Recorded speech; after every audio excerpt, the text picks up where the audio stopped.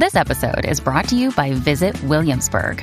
In Williamsburg, Virginia, there's never too much of a good thing. Whether you're a foodie, a golfer, a history buff, a shopaholic, an outdoor enthusiast, or a thrill seeker, you'll find what you came for here and more.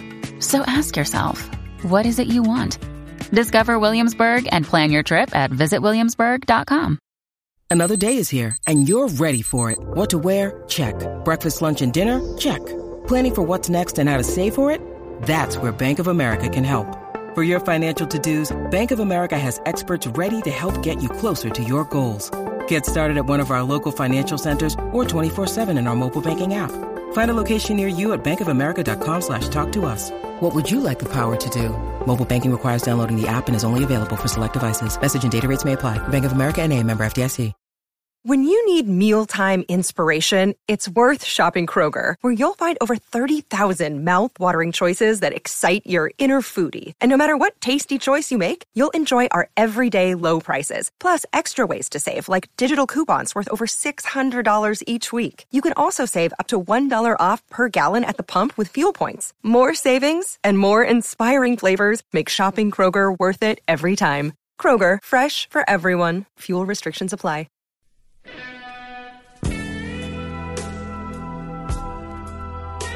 In this episode of Side Projects, we welcome back Kira Rossler.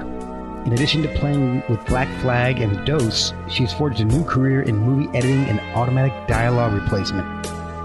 Here we take on the issue of movie sequels and remakes. We discuss our favorites, but even better, the ones that aren't so good.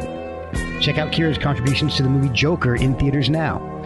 Follow her to keep up with her latest projects. Subscribe, rate, review, and enjoy a movie sequels edition of Performance Anxiety's Side Projects. So, thank you for doing this. This is going to be interesting because I think I like movies. I'm not technical into movies, so right. I think it's going to be interesting to have your viewpoint on this, since you know about what goes on behind the scenes, generally, and you live in that movie world a lot. So I think this will be a neat perspective. It's funny when I'm watching a movie, that all kind of goes out the window. It has to be pretty bad for me to actually think about the technical aspect of movie making. Yeah, okay. Well, that's good to know. I mean, that's. I guess that would be one way to determine if it's a good movie or a bad movie. You start thinking technically, well, this lighting is garbage. This ADR is horrible. Sometimes it's that. But I was thinking about it from the standpoint of, what's a bad decision to even make a sequel or a remake. Yes. And, I came up with some ideas about, my thoughts on when it was just not even a good idea to go down this road. Well, that's perfect, because that's exactly what I wanted to get into. I was listening to a show about, I guess a week or so ago, and they were talking about movie sequels. And I think it was something having to do with Gilbert Gottfried, actually.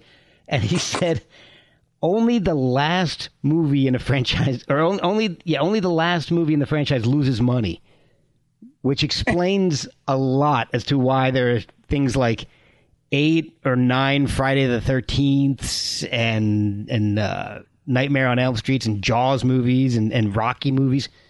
Fast and Furious. Exactly. I mean, still going strong. Yeah, exactly. And everybody loves to see those, no matter how awful they may be. I don't even know if I've ever. I think I saw the first one, maybe, but I may be confusing that with something else.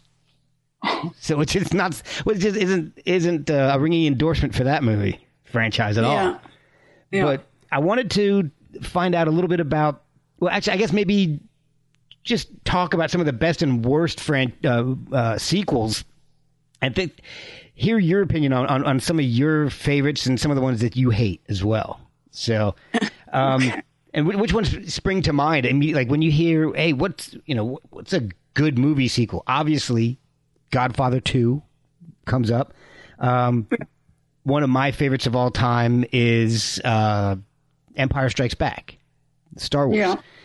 Well, and I got to thinking about that. Like, some are just series that really hold together. I mean, Lord of the Rings holds together, yes, because of the novels, but it's just a really well tied together set.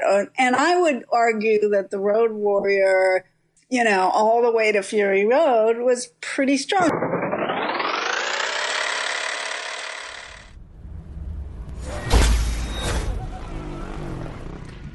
So I exist in this wasteland.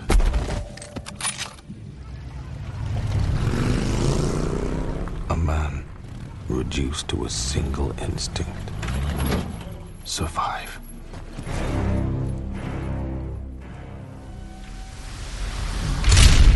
There were some hiccups, perhaps, but that could be argued because thematically, at least, there was consistency. There was a world created that we could. Yes. I think that's what makes Star Wars great. That's what makes Lord of the Rings great.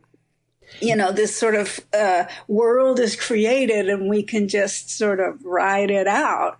Also, the Planet of the Apes had some sequels that were just really strong because the story of the apes literally sort of starting to overpower human civilization was explained, and they went back to how that happened and everything.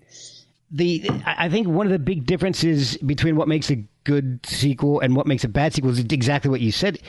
A good sequel continues a storyline, like you were saying. There's the Mad Max. The first Mad Max.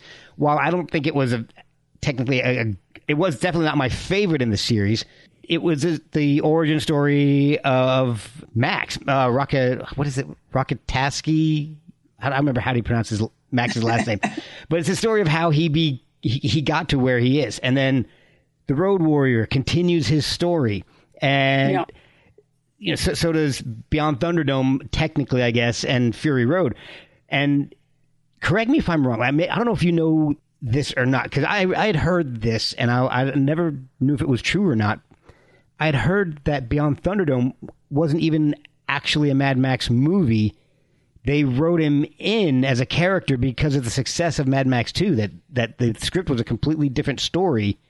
And because the Road Warrior was so successful, they kind of wrote him into that story because it was a similar scene, I guess, a similar post-apocalyptic type of story. Yeah, I would question that because that doesn't seem like George Miller's style. Right. He doesn't seem to be the kind of person who focuses on even making, sort of blockbuster type movies. He made the Babe movies, he made Lorenzo's Oil. He's made some really sort of totally different sorts of movies. So I don't think he would have been averse to doing something unexpected or doing something smaller, so... Mm-hmm. I'd be surprised if that were true, but I can't say for sure. I don't even remember where I heard that from. I've been trying to research that, but I've also been... You sent me a really interesting list of sequels and actually remakes, too, because I think we can throw remakes in here as well. And so I've been trying to... I really like talking about the remakes, but going back to sequels, I think I was talking about my main idea of sort of what makes a bad sequel or remake, for that matter, was it even a good idea to begin with? You know what I mean? Like, what made you think this was a good idea? Exactly. When you think about Jaws, for example, why would it be a good idea to make another one? Martin, this is kind of an official meeting. Good. I'm glad you're all here. I've got something to show you. Look at this. Fogarty just developed it. It came out of that camera from the missing divers.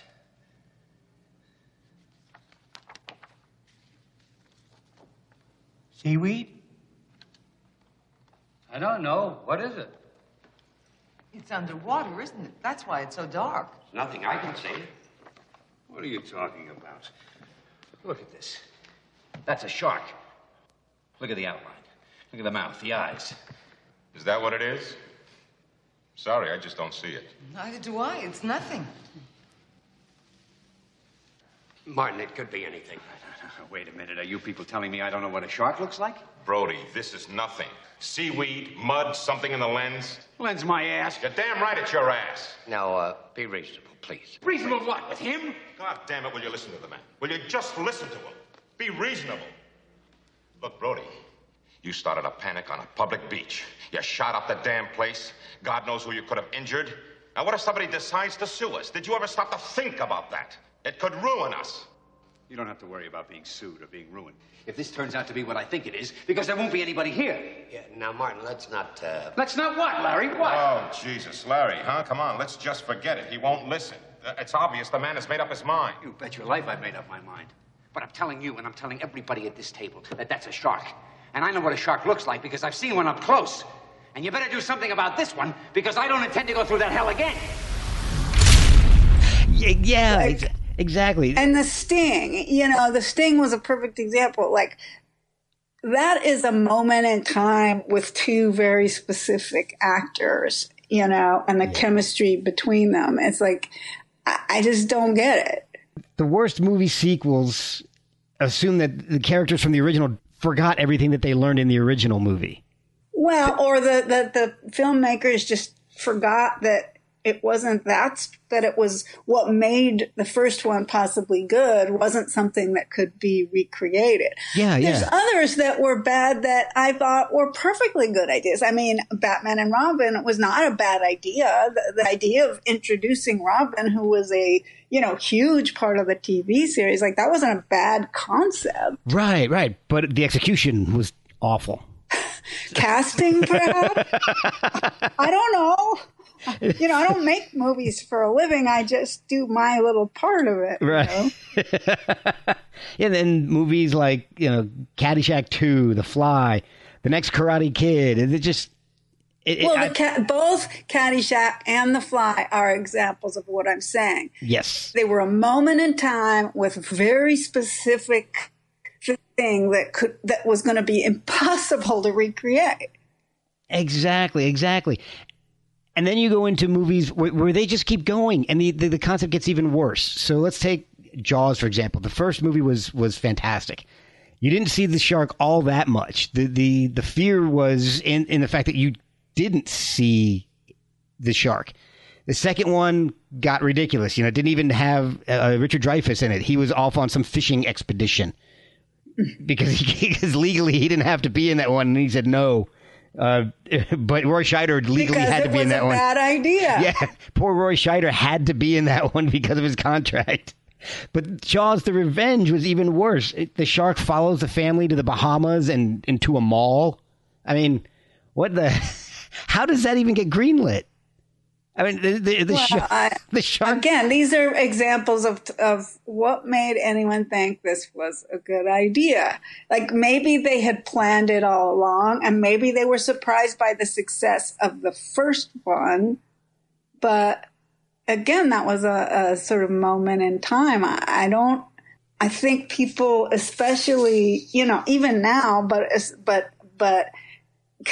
concepts and coming up with original concepts is always really tough. So if it's something that had some success, I guess you just want to see if you can, jump onto that success 1 or 2 or 3 more times. However far the money goes, however many times they can actually make There's money. Always money in Hollywood. Yeah. Well, and like Gilbert said on his show, only the last movie loses any money. So they can keep going as long as they're making it. Let's just keep making sequels. In your movie watching experience, do you think it's harder to make a sequel to a horror movie or a dramatic movie than it is to make one for a comedy? Because comedy ones fail just as much. You look at like movies like The Hangover. The first one was great, and then each one just keeps getting progressively worse. Little Fockers the same way. Well, I mean, comedies are hard no matter what. And I think that, it's easy to see that comedy could have a fun idea, but it's sort of the germ of it is just an idea. And once you've tackled the idea, it becomes really tricky to, keep reworking that same idea. You've kind of already sort of beaten that horse. Yeah. Remember that that opinion about Hangover isn't necessarily everyone's opinion. I don't think everyone disliked all of the Hangovers. Oh, no. And I didn't think that 2 was terrible, but it was, the third one was definitely not as good as the first. The first one and I think it was kind of, the way it was presented, the entire thing went backwards, and it was a great concept, and it was genuinely funny. And then when the second one came out, to me, it was that thing. How are these same guys getting into the same type of situation? And it loses something for me if it's the same kind of a recycled premise, recycled joke. Right. I mean, and the Fockers thing wasn't good from the beginning. Yeah, I agree with that. That's not my style. I mean, the Hangover thing, yes, it was probably a single idea that, it's like a short story that they tried to turn into a novel, maybe. You've taken it as far as you can take it, which may be true for things like The Godfather, you took it so far that you couldn't go any further, whether it's comedy or drama or horror. Although a couple of things I was thinking about for anything horror is like The Fly. I mean, they become, a kind of a classic, sort of cult classic that hits people in this very special way, and recreating that may be harder than anything. How did anyone think that The Fly could be recreated? You know? That's, I didn't think about that. That's a great perspective. I didn't think about it. Wasn't a traditionally great movie. It was a cult classic. Right. So, how do you imagine yourself able to go on from there? It's like when I was thinking about remakes, I thought about Godzilla. And it's like cult classic that they've made ridiculous remake after ridiculous remake of. Yes, and they continue to do it. And exactly, there's another one in the works, by the way. Oh man, I saw. Is that the one that's supposed to be released pretty soon? Is that the one you're talking about? Yes, and then they did the Mummy, the original Mummy. Then you have Brandon Fraser. Yep. Did Mummies, and then Tom Cruise. And then didn't The Rock just do one? No, Tom Cruise's was, I think, the most recent one. Oh, gosh. I was just looking at Rotten Tomatoes, and it's like 16% for Tom Cruise's The Mummy. This is... God. And Matthew Broderick's Godzilla, 16%. Man, even the soundtrack on that was bad. They are cult classics. You can't recapture that. That's true. Now, but now some movies that are terrible become cult classics just for that reason. And that's what I'm saying. It's like, how do you recapture something like The Fly? It wasn't a great movie. It was a cult classic. So it's got this je ne sais quoi. It's got this thing that you cannot explain, and therefore, how are you going to capture it again? What did you think about the Evil Dead franchise there? Is that in that cult classic type of situation where Evil Dead 2, Army of Darkness, and then I think they made it. I don't know. That one passed me by. Bruce Campbell was. I mean, that just kind of made him at that point. And it's been forever since. I don't even remember if I've seen the very first Evil Dead. I remember seeing Evil Dead 2 and Army of Darkness. But zombie movies aren't really my thing either. So that's. Yeah, I mean, it's hard when the idea itself just doesn't even. I mean, I didn't go see Jaws because I'm a lover of sharks, and I thought that's all we need is for people to be terrified of sharks.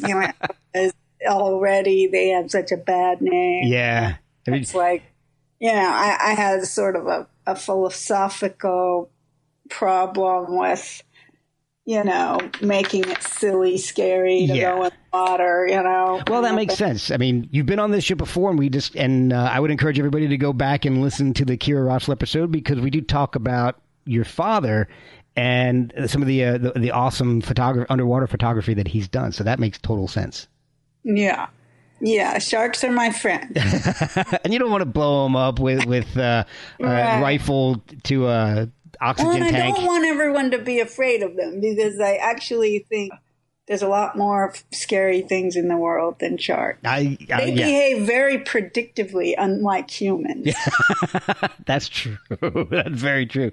All right, well, let's go into some remakes, because you sent me a great list, because I haven't seen all of these, and you can tell me a little bit about these. The one that I started off looking up was Swept Away, because I didn't even realize that was a sequel or a remake. I mean, the original one was from what is it 74, and it was called let's see. The original Italian title translated to English is Swept Away by an Unusual Destiny in the Blue Sea of August. Yes, and I didn't, I actually avoided a lot of the ones that were foreign films to begin with, but this particular one was considered somewhat of a foreign classic back in the day. Like, even here in America, it was the posters of this couple on the beach, making out. It was very risque. It was, there was this whole sort of reaction to it in a true, like, this is what a romantic movie should be. And then Madonna remade it, and I love Madonna, but as an actress, and there's that, and then there's trying to take on again this sort of classic film, which had hit in a moment, which had to do with sort of the risqueness of the movie and the sort of the foreign interest, how romantic it seemed because it was Italian, and all of these things that made it special weren't special. The advantages of chemicals are all around us. Ugh, do we have to listen to that again? 4,000. Hold on. What happened? We were playing for $20, and now it's 4,000. What's the problem, Michael? Don't you think I'm good for it? Tony, can't you control your wife? Can't you control yours? It's changed the atmosphere just a little.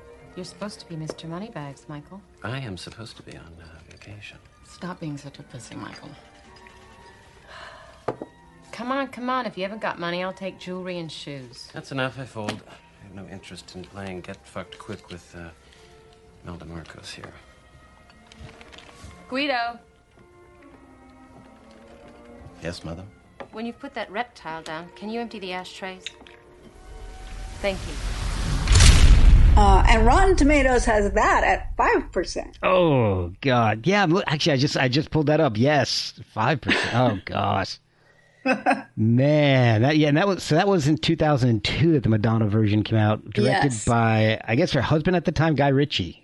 At the time. And he's made some amazing movies. So he has, but this was clearly a venue for his wife, and it just it's another one of those. It was a bad idea to begin with. Okay, so let's move on to one of the best here, and it's another one that I didn't realize there were so many remakes of this at the time. A Star Is Born.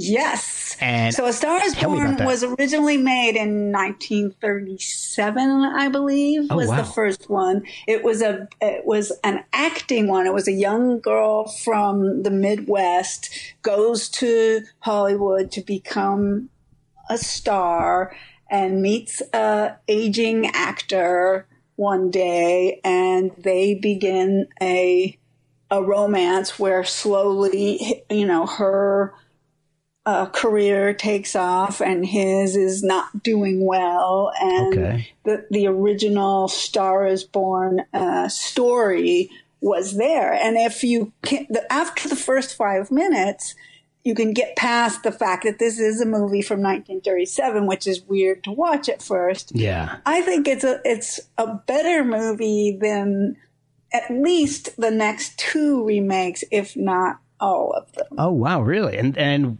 one of them, I don't know which one it was, starred Barbara Streisand.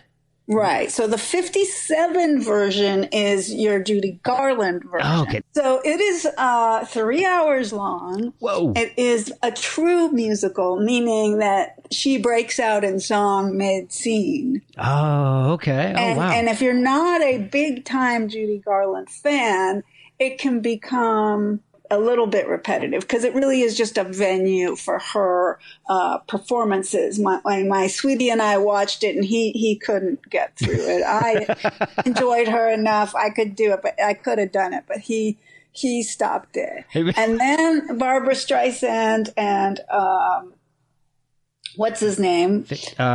Looks like Chris Christopherson. Chris Christopherson, who at the time, Chris Christopherson was a hotshot rock and roll guy. Yeah. And Barbara Streisand had already had some very big movies. And today it is unwatchable. Really? It is so bad. But at the time, it was a very big movie, you know? And then, of course, this last year, Bradley Cooper directed and starred in the 4th version with Lady Gaga. Which, and when I first started seeing the trailers, I didn't even realize that was her. Yeah, it looked nothing like her. Right. Well, she starts. She goes through a wonderful arc as a sort of from a sort of girl next door to a pop star, which is very much in line with the story of Star is Born. In every version, the girl starts as sort of a nobody from nowhere and becomes a star. So that's true to the story, if you will. Okay. Then, all right. So now let's ping pong back to another bad one, Death Wish. Yeah. Okay. The original Death Wish. Now, first of all, this was a bad idea. The original was not a great movie. Right. It was sort of a cult classic. Oh, Christ. What a guest to bring to a gun club. You're probably one of them knee-jerk liberals thinks us gun boys will shoot our guns because it's an extension of our penises. I never thought about it that way. It could be true. Or maybe it is. But this is gun country. Can't even own a handgun in New York City. Out here, I hardly know a man that doesn't own one. And I'll tell you something. Unlike your city, we can walk our streets and through our parks at night and feel safe. Muggers operating out here, they just plain get their asses blown off. Yeah, slip these on. All righty. This is a percussion pistol. 1842. You ever handle one of those before? You know how to fire it? Watch your cake. Or you gonna think that your arm's gonna hit the ceiling.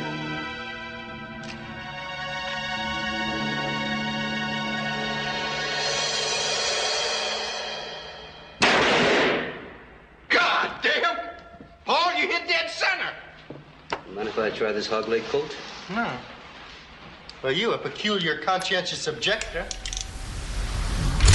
And it was Charles Bronson. He was a badass. He killed people. And it's definitely like of that time, of the early 70s. Exactly. It was a thing. But trying to recreate that, was impossible with Bruce Willis as a sort of, older guy. Anyway, bad idea.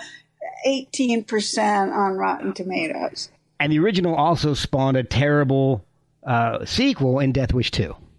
Yes. So this is a double. You're getting a good. Yes, exactly. But we're getting a lot of value in this one because we have a bad movie to start with, bad sequel, bad remake. They thought they'd hit on one of them. I bet. Yeah, they hit. I mean, they made a few of them. The only thing that I remember really about this entire franchise is that Jimmy Page did the soundtrack for Death Wish 2. Well, look, Charles Bronson was a big star. So I think that there was, name recognition. There was a bankable star at that time. And I think they probably sold some tickets. Oh, yeah. I'm Sure. Because that was the popular style back in the day. You know, look at all the Clint Eastwood movies back then. Death Wish, they made sequels of it, so it obviously had to make some money. Otherwise, they wouldn't have bothered. But it's exactly like you said. I don't think that style of movie is in fashion any at this time, and I don't think it was a really good idea to go ahead and try to revisit it, even with Bruce Willis. Yeah, and you gotta. The idea is at the heart of this decision. You know, it's like, is this a good idea? And Hollywood doesn't seem to be very strong at making those decisions. Let's say they're hit and miss. Right. Yeah, I will definitely agree with you on that one. And I didn't realize that The Girl with the Dragon Tattoo was a remake. I saw the most recent one. There's the Danish original movie, which came from a novel, is excellent. Okay. That's what it is. I haven't seen that one. I've seen the English, the English version. And then there's the English one, which has sequels. Okay, yeah, because it's the whole series of books, The Girl Who Kicked the Hornet's Nest. Exactly. And then, so I thought all of the English ones were great, and the original Danish one is really good too. The actress, it's all down to the actress in these ones because they have to create this sort of character that the whole thing is based on. And I just thought all of them, they cast it extremely well. And I found them thoroughly entertaining. But having a good book to begin with, you know, and we see that in a couple of other places, like The Lord of the Rings, you know, you got a good set of novels at the basis and you have something to hang your hat on. Exactly. And it's kind of funny that they did the first three of the three books of The Lord of the Rings, and they went back and did The Hobbit, which came before, but they did the one book as three movies. Yes. So I'm sure if Peter Jackson had a chance to redo it, I wonder if he would do each novel as three movies. Well, I don't know. I think that he didn't know. Obviously, he didn't know how well it would be received. Right. You know, you're undertaking a pretty massive movie to start with to do a Lord of the Rings, and he probably just said, you know, this is the one I want to tackle. It jumps into part of the story, which is so big and such a world. You know, The Hobbit starts a little more gradually, you know, they leave the Shire and they go, you know, so it's a little more of bring you along into the story, whereas The Lord of the Rings starts you off pretty hot and heavy. So he may have just decided that he didn't know if he'd ever get to The Hobbit. That's a good point. I should try to have him on the show and we can ask him. You can be my co-host. Good luck with that. Yeah. I can ask him about the Muppet things he did before he hit it big. And for another terrible remake, what did you think about the 1998 version of Psycho? So again, bad idea. You've got an original classic. Completely, everybody knows this is a classic movie. Yes. And there's no way you're going to remake it in any kind of, who thought that was a good idea? Who? I don't know. I really don't know what they were thinking about that. I'm looking at a list here. They have the 10 worst movie remakes of all time, and this is just from cheatsheet.com. So they all seem to have taken place in around the same time period. So you've got 1998 gave you Psycho and Godzilla. 99 was The Haunting. 2001 was the remake of The Planet of the Apes. 2006, The Wicker Man. 2007, The Invasion. Then the last... Wicker Man, perfect example. Classic, weird cult film. Why the hell would you try to remake it? Yep. and I skipped over 2002. They have Swept Away, and then there's Clash of the Titans and Pulse. Now, I'm not familiar with Pulse. Yeah. And Stepford Wives, too. Yeah. Oh, Stepford Wives. Another example. Totally. Classic, weirdo, cult movie you were never going to recreate.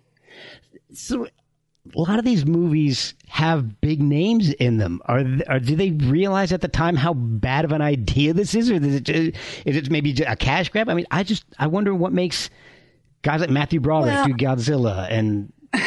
Well, Tom Cruise doing The Mummy. I mean, I think they get convinced that through special effects and action and some of the things that the original might not have had, they will overcome, the culty aspect of what the old one had. It will become a great, I'm sure Tom Cruise must have believed that was going to be a great action film, I'm going to give you one that you probably didn't see the original of, but it's one of my favorite all-time classic movies, 1974, Taking of Pelham 1, 2, 3. Where were you this afternoon, Mr. Lockman? Why? You tell me where, I'll tell you why. Right here. Can anyone verify that fact? You said you'd tell me why. You were here all afternoon? Sleep in the afternoon. All afternoon? Well, till about an hour ago. But you heard about the hijacking, huh? What hijacking? The subway train. So? You got to be kidding. Do I look like I'm kidding? I mean, would I be here if I was kidding, mister? Wait, we want to do a thing like that. Hey, Zeke, you got a match? No. You got a warrant? No. The Supreme Court says you have to have a warrant unless I'm under arrest. I didn't see the original, but I've heard of it, and I've heard that it was fantastic. Fantastic, starring Robert Shaw, Walter Matthau, Martin Balsam. It was from a novel. Now, in 2009, Denzel Washington remakes it. I remember that one. It should have been good. He thought, I'm sure you've got action. It's kind of a heist film. This will be great. And it just falls flat compared to the original. Now, I don't know really how, say, Rotten Tomatoes. I didn't look that up to see. Let me see how that did. But it is... See the original, you won't be disappointed. Okay. And that's from 73, you said? That was... so it's 74, 100% on Rotten Tomatoes. Wow. Denzel's version, 50%. Oh, geez. Oh, my gosh. So, I thought of this since we spoke the last time because I was like... This was one of those that I so wanted it to be a great remake. Yeah. I so want it to be. And so I have it kind of as my worst, not because it's so bad, but because it was so good. I wanted it to be a great, I thought, it'll have action and, I can see why Denzel would go for it because it has a lot of characteristics that should make it a great modern movie, and yet it just couldn't be done. Now, it wasn't done. Do you have any remakes that you think are better than the originals? Well, I thought the remake of Les Miserables was really strong. I'm not necessarily a musical person, but I thought that the performances were really good, and I just couldn't find a lot of fault with that movie. I thought Ocean's 11, which was a remake, was really strong. But that one I like. Girl with the Dragon Tattoo is probably at the top of my list. I thought The Star is Born that Bradley Cooper did was really strong just because of the challenge. Again, when you have these sort of classic films, it's so hard to, again, that green lighting something that was almost destined to fail. He's going to be a rock star, and he's not a musician, you know. Yeah. He may like to play guitar on the weekends, you know, but that took guts from Warner Brothers' standpoint and from Bradley's standpoint to even tackle that, because it could have easily fallen on its face. Casting Gaga, who was an inexperienced actress, you know, a lot of things could have gone very wrong. There's one remake that I've avoided watching just because I like the original a lot, and I don't know if you've seen it or not, but I've read some great stuff about it. The Coen brothers doing True Grit. Yeah, I think it's definitely worth seeing. You know, the Coen brothers are so strong. I don't know. I don't know if I would say that it's better than the original. It's kind of like saying something is better than the book, you know. Right. Is it LA Confidential better than the book? You know, no, right. The book is amazing. But I have to say that I carefully watched the movie before I read the book so that I could really enjoy the movie and then really enjoy the book. So I would say that it's probably True Grit you would be entertained by it. You might not like it better, but you wouldn't put it on your worst. It's not going to be a taking a Pelham 1, 2, 3 kind of situation. Right. All right. The last question I've got before we start wrapping this up, I guess. One of the big trends in the past decade or maybe even more now is making an entire series of prequels.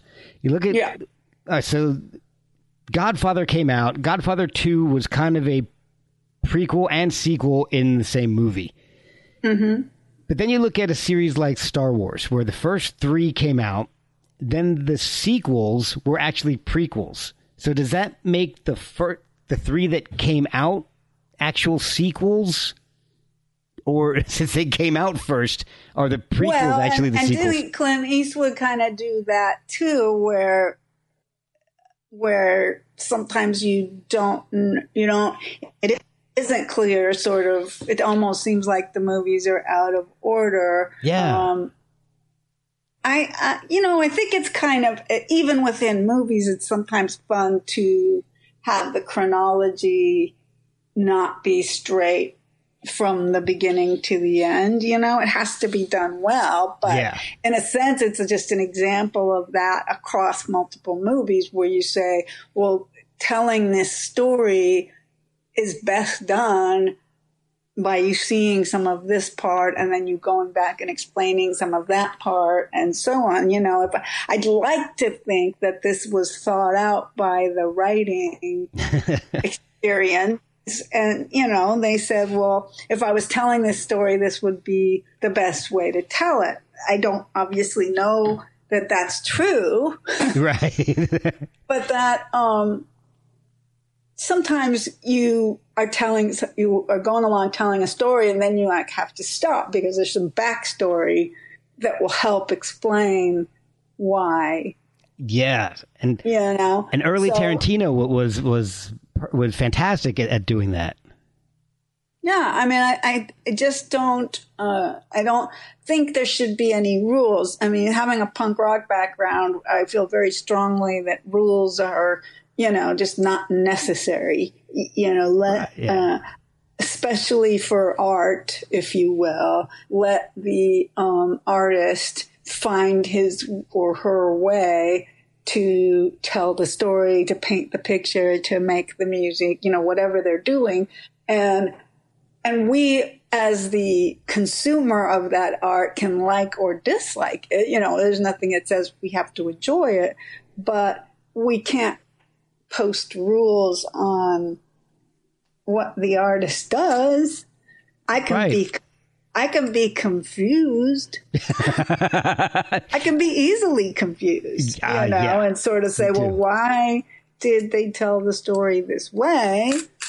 And there have been movies when I thought, well, this just makes it confusing, you know, and it would have been easier if it had been just in chronological order. But Yeah. But I'm pretty committed to just taking in somebody's vision and judging it after the fact. You're just kind of viewing it with an open mind at first. Well, you're trying to, because I hope that we all do that to each other. It's kind of like we as humans, we can judge each other by our covers, but hopefully we try to get to know each other a little bit before we, bring the hammer down. Hopefully, yeah. Well, that's what we all should strive for. Just get to know something before you decide whether you really like it or not. Right. I tell my kids that all the time, especially about mayonnaise. Two of my kids hate mayonnaise. Well, what are you going to do? You can't just throw it away because it's a part of some of the things that you really like to eat. I don't know where I'm going with that, but so are you working on any new projects that you can tell us about? Anything coming down the pike that's interesting? Well, the movie that's coming out in October that I worked on, it was called Joker. Oh, man, I can't wait to see that. I'm very excited. It just debuted in Venice, and there's now some reviews out, and for the most part, very positive reviews. They got an 8-minute standing ovation when the screening was done. So that's exciting and fun to see them get some... Yeah, that's the director you were just cracking on who did Hangover. Was it? Oh, my gosh. Man. My buddy, Todd Phillips. Well, I love the original. The second one, I mean, I don't hate it, but the third one, I kind of checked out on. Don't backpedal. Look, I was kind of checked out. Joker is really cool, and I can't wait. I really love it, and so that was my last big tough project. I have a couple of things coming up which are smaller, just helping out a friend kind of things, which take me to November, and then I'm doing an animated film for a few months into next year. So all sorts of stuff. So and you're doing the ADR for all of that? So the helping out will just be editing. Okay. I will be doing some ADR for the animated thing and dialogue and ADR. With animated, it's pretty much all ADR. Yeah, I can imagine. There's nothing recorded on a set. They record ADR and the animators animate to the ADR. So that'll be fun. It's been a while since I did an animated, and then 2020 will be here, and we'll deal with that. That's awesome. Yeah, and we need to have you on because maybe we can talk about something we didn't really we just kind of touched on, but prequels. We can come back on and talk about the best and worst prequels. Okay, we'll do so. By then, we'll have all sorts more to talk about. Exactly. We can talk about how awesome the Joker is, because I saw the trailer months ago, and it looked incredible, and I'm so excited to watch it. Well, I'm really excited to see how people react, and we'll have more to talk about, no doubt.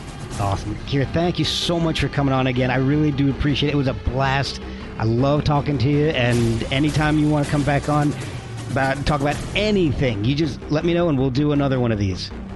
We'll stay in touch. Awesome. Thank you so much, Kira. We'll talk to you soon.